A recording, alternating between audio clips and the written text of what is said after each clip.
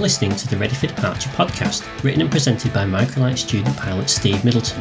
Hi everyone and welcome to episode 9 of the Ready for Departure podcast. I've re-recorded this episode because I was made aware of a few mistakes and inaccuracies in the previous version. Well, after approximately 18 months of flight training and in excess of 50 hours of flight tuition, my instructor felt I was ready for my general skills test. This episode describes my personal experience with the MPPL General Skills Test in a Eurostar EV97 microlight. So, my instructor entered examiner mode for the duration of my GST. He's a fully qualified CAA examiner and is able to conduct my GST. We started with a pre-flight brief where he explained what area we would take in the test, an area that I knew well, thankfully, and what would be expected of me. Basically, every manoeuvre I've been taught during the last year and a half will be thoroughly tested. He explained there can be one of three outcomes: a pass, a fail, or a partial pass. I hoped for a pass, but I was very nervous about my practice forced landings, or PFLs, as I lacked confidence. In the back of my mind I thought, if I'm going to fail any part of it, it would be the PFL. He said to think of him during the flight as a passenger who has flown with me before. After the pre-flight brief, I was allowed to walk over and check the aircraft out and had a minute to compose myself before the examiner hopped into the right seat. We agreed a point to start the test, and that was it. Test begins. The captain's brief was a bit forced and awkward. Here I am telling someone far more experienced than me what to do and what not to do, but I managed it without breaking into laughter. I was nervous as hell after all, so that helped kill all humour from the situation. I made the radio call for a local flight and taxied to just in front of the tower for my power checks, and I see a fellow flying school private pilot ahead of me facing away from the wind doing his power checks. I'm confused. I look at the windsock and I look at him. Am I reading the windsock wrong? Well, he's got his licence and I haven't, so he must be right and I must be wrong. I start to face away from the wind in line with the flying school's sister aircraft. Don't you normally face into the wind at this point? Says the examiner coolly. Yes I do, I say casually as I keep the turn coming and face into the wind. Phew, nearly failed before we'd even lined up on the runway. Never trust another pilot, another lesson learned. I make sure to call out each of the pre-takeoff checks as I work my way down the checklist, and eventually the engine is warm enough, I bring it around and call for departure. Backtrack 08 left, so off we go. I start trundling down the runway the wrong way, which always feels a little disconcerting, and my normal chatty instructor is in full-on silent examiner mode. It's awkward. I resist the temptation to speed up and break the silence with some nonsense about how the grass runways are in terrible condition and I'm weaving around them avoiding potholes. He writes something down. Okay. Takeoff when ready. Surface wind. Actually, I'll stop there. Before we started, my instructor called the tower to say we were doing a GST and that we wanted to make sure touch and goes were going to be allowed. They were. After that phone call, he commented that I had jam on the cake because the wind was very light and straight down the runway. No crosswind shenanigans to worry about. That was great news for me because I always get nervous with crosswind landing and find them extra hard work. So I think surface wind was a couple of knots and it was all headwind. The takeoff and half circuit was normal and we departed to the west. The examiner eased me into the test with a climb while maintaining my current speed. There were further climbs and descents at set speeds. Next we did some compass turns. These were typically worded as something like turn onto a heading of 180 degrees, and it was up to me to ensure I turned the correct way to begin with, anticipated the rollout, locked on and trimmed to the requested heading. That all went well. I was actually starting to relax a bit now. I was doing it. I was doing okay anyway. Next we did some stalls. I started with a standard stall recovery, that's with the use of power to aid in the recovery. I reduce the power, keep the nose just slightly above the horizon and slowly pull back. When I feel the buffet, I applied full power, lowered the nose for the speed to recover and climbed away. I was pretty happy with that. We weren't really in a stall there, were we? What? Weren't we? Bloody felt like we were. Now perform for me a pitch only stall recovery. Ha, I see what he's doing here. He wants me to repeat the manoeuvre, but rather than say, let's do that again, he's changed the request slightly. I'm determined to put this thing into a full stall this time. I reduce the power to idle, hold the nose and watch the speed bleed off. I'm holding my nerve and pulling back the stick all the way until not only does the buffet start, but the nose actually starts to drop. Yeah, if that's not a full stall, I don't know what one is. I lower the nose, pick up speed and then pitch back up to best glide, 70 miles an hour. Examiner seems happy with that and we move on to practice forced landings. I suspected the PFL was coming up next. I could see these beautiful green fields up ahead and figured it was going to happen soon. Okay, you've had an engine failure, says the examiner as he pulls back on the throttle to idle. Set up for a forced landing. I've written down on my kneeboard, wind from the east, so I wouldn't forget. But also, there was a big industrial fire in Salford on the day of my test and smoke plumes were rising high into the sky. Wind estimation probably will never be any easier. I adopt best glide, select the greenest looking field I've ever seen over my left shoulder and set up for some kind of base leg. I'm quite high, so I get one stage of flapping early and bring it round onto final. I'm way too high, but I have a plan. I remember to fake the mayday call and then rattle through the PFL checklist from memory. TIFs, throttle closed, ignition off, fuel off, security, harnesses and hatches.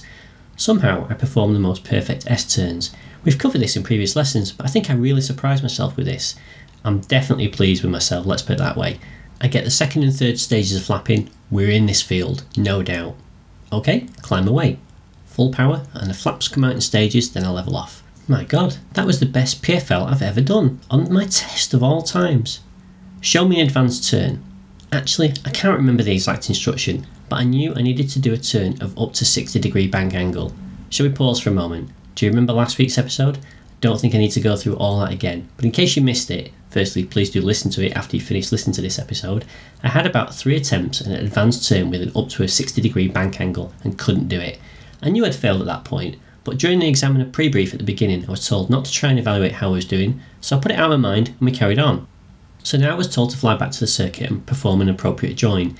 We usually join at 1,800 feet at Barton, so I got us up to 1,800 and made a join call over the radio. Now, it's a good job radio is not tested as part of the GST because, despite being exactly 3 miles from the ATZ, I decided to give my position as 4 miles southwest of Lee Flash. Probably need to work on my distance estimations. I get us into the circuit and all the checks are by the book. A landing of your choosing. Okay, I'll make this a normal regular approach to get a feeler before we do glide approaches or flapless approaches. The approach is good, touch and go happens as I've done countless times before, and away we go for another loop around the circuit. Make this a flapless approach. Right, I was really glad of the feeler landing because it gave me a reference point for how much extra room I would need for the flapless approach. I'm not going to say it was textbook, I did burn up a bit of runway, but I don't remember it being eventful, and away we went again for another circuit. This time I knew it would be a glide approach. Glide approach please. Yep, didn't let the examiner have the power until I knew I was definitely set up and was sure I was going to make it. He covered the power with his hand and occasionally warmed the engine during the descent, as he's done during training, which messes with the approach a little, but I made it stick. Round we went again for another circuit. A soft field landing please, and this one was to land too. Wow, that went really quickly. Taxi back to the apron was uneventful, if a little quiet. We're normally pretty chatty during this phase of the flight, so it was a bit awkward. Where shall I park it? I normally ask the instructors this because sometimes they're refuelling it after my lesson and want the aircraft by the hangar, other times they want it on the apron facing into wind. Up to you, you're in command. The test isn't over yet. He gets it parked into the wind on the apron, I do the post-landing checks and then power off. How do you think that went, he asks. He's still in the examiner mode, I haven't got my instructor back yet. Good in some respects, not so good in others, I reply rather cryptically. Will he feel sorry for me and pass me anyway? He asked me what I feel was not so good, and he immediately answered the advanced turns. We both agree that I did not complete the advanced turns. I knew it, he knows I know, it's a partial pass, he says. Alright, it's not the outcome I wanted, but it is literally one thing. I get to retake the test within 28 days, and if I do that, I only have to fly out, do some advanced turns, then come back. As long as I do the turns and don't do anything stupid, I'll get a full pass. We agree that I'll take a lesson at 8 AM the following day on advanced turns, and then book back in for another go at them in a test environment ASAP.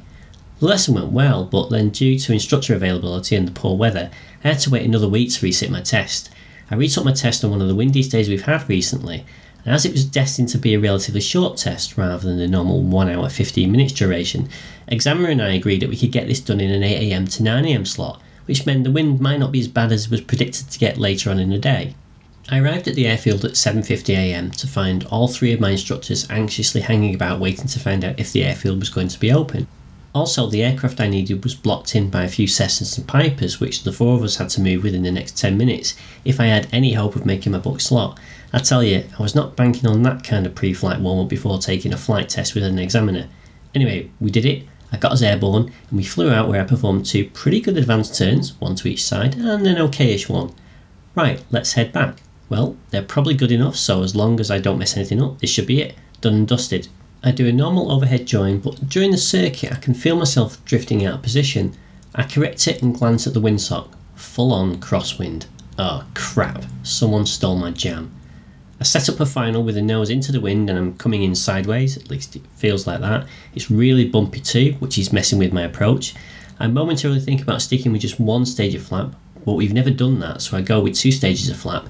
It's all going sort of okay until I get over the threshold. I've still got some power in, so that's not helped, and now I'm going long.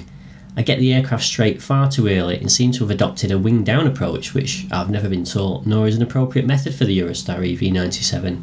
I land on one wheel, get the other wheel down, and we start veering to the left, almost going off the edge of the runway. I steer it out, slow us down. It was a mess, but we're on the ground and alive. As I start to aim for the off exit, the examiner asks, "Would you like to try that one again?" Yes, I'll call for another departure. The examiner takes the radio and announces our intentions. I take off, complete a circuit, and conduct a fairly good crosswind landing as taught. Finally, we get back to the apron, post-landing checks complete, and I power it off. "How do you think that went?" he asks. "Aha, the exact same words as last time." "Okay, apart from that dodgy landing. What should you have done instead?" he asked me. "Gone around." We had a chat about it before he told me whether I'd passed or failed, and basically I'd got it in my head that the conditions were so bad that I arbitrarily decided I would land no matter what, even though the wind was within limits and I'd been taught in the same conditions. By committing myself to land whatever the cost, I'd made a classic pilot error, get-there-itis. Countless pilots and passengers have been killed because of get-there-itis. Anyway, it was a pass. I've met an acceptable standard. I really want to commit myself to doing better than that though. I want to take the opportunity to keep learning and honing my skills. I hope you'll still follow this podcast as I continue with my learning.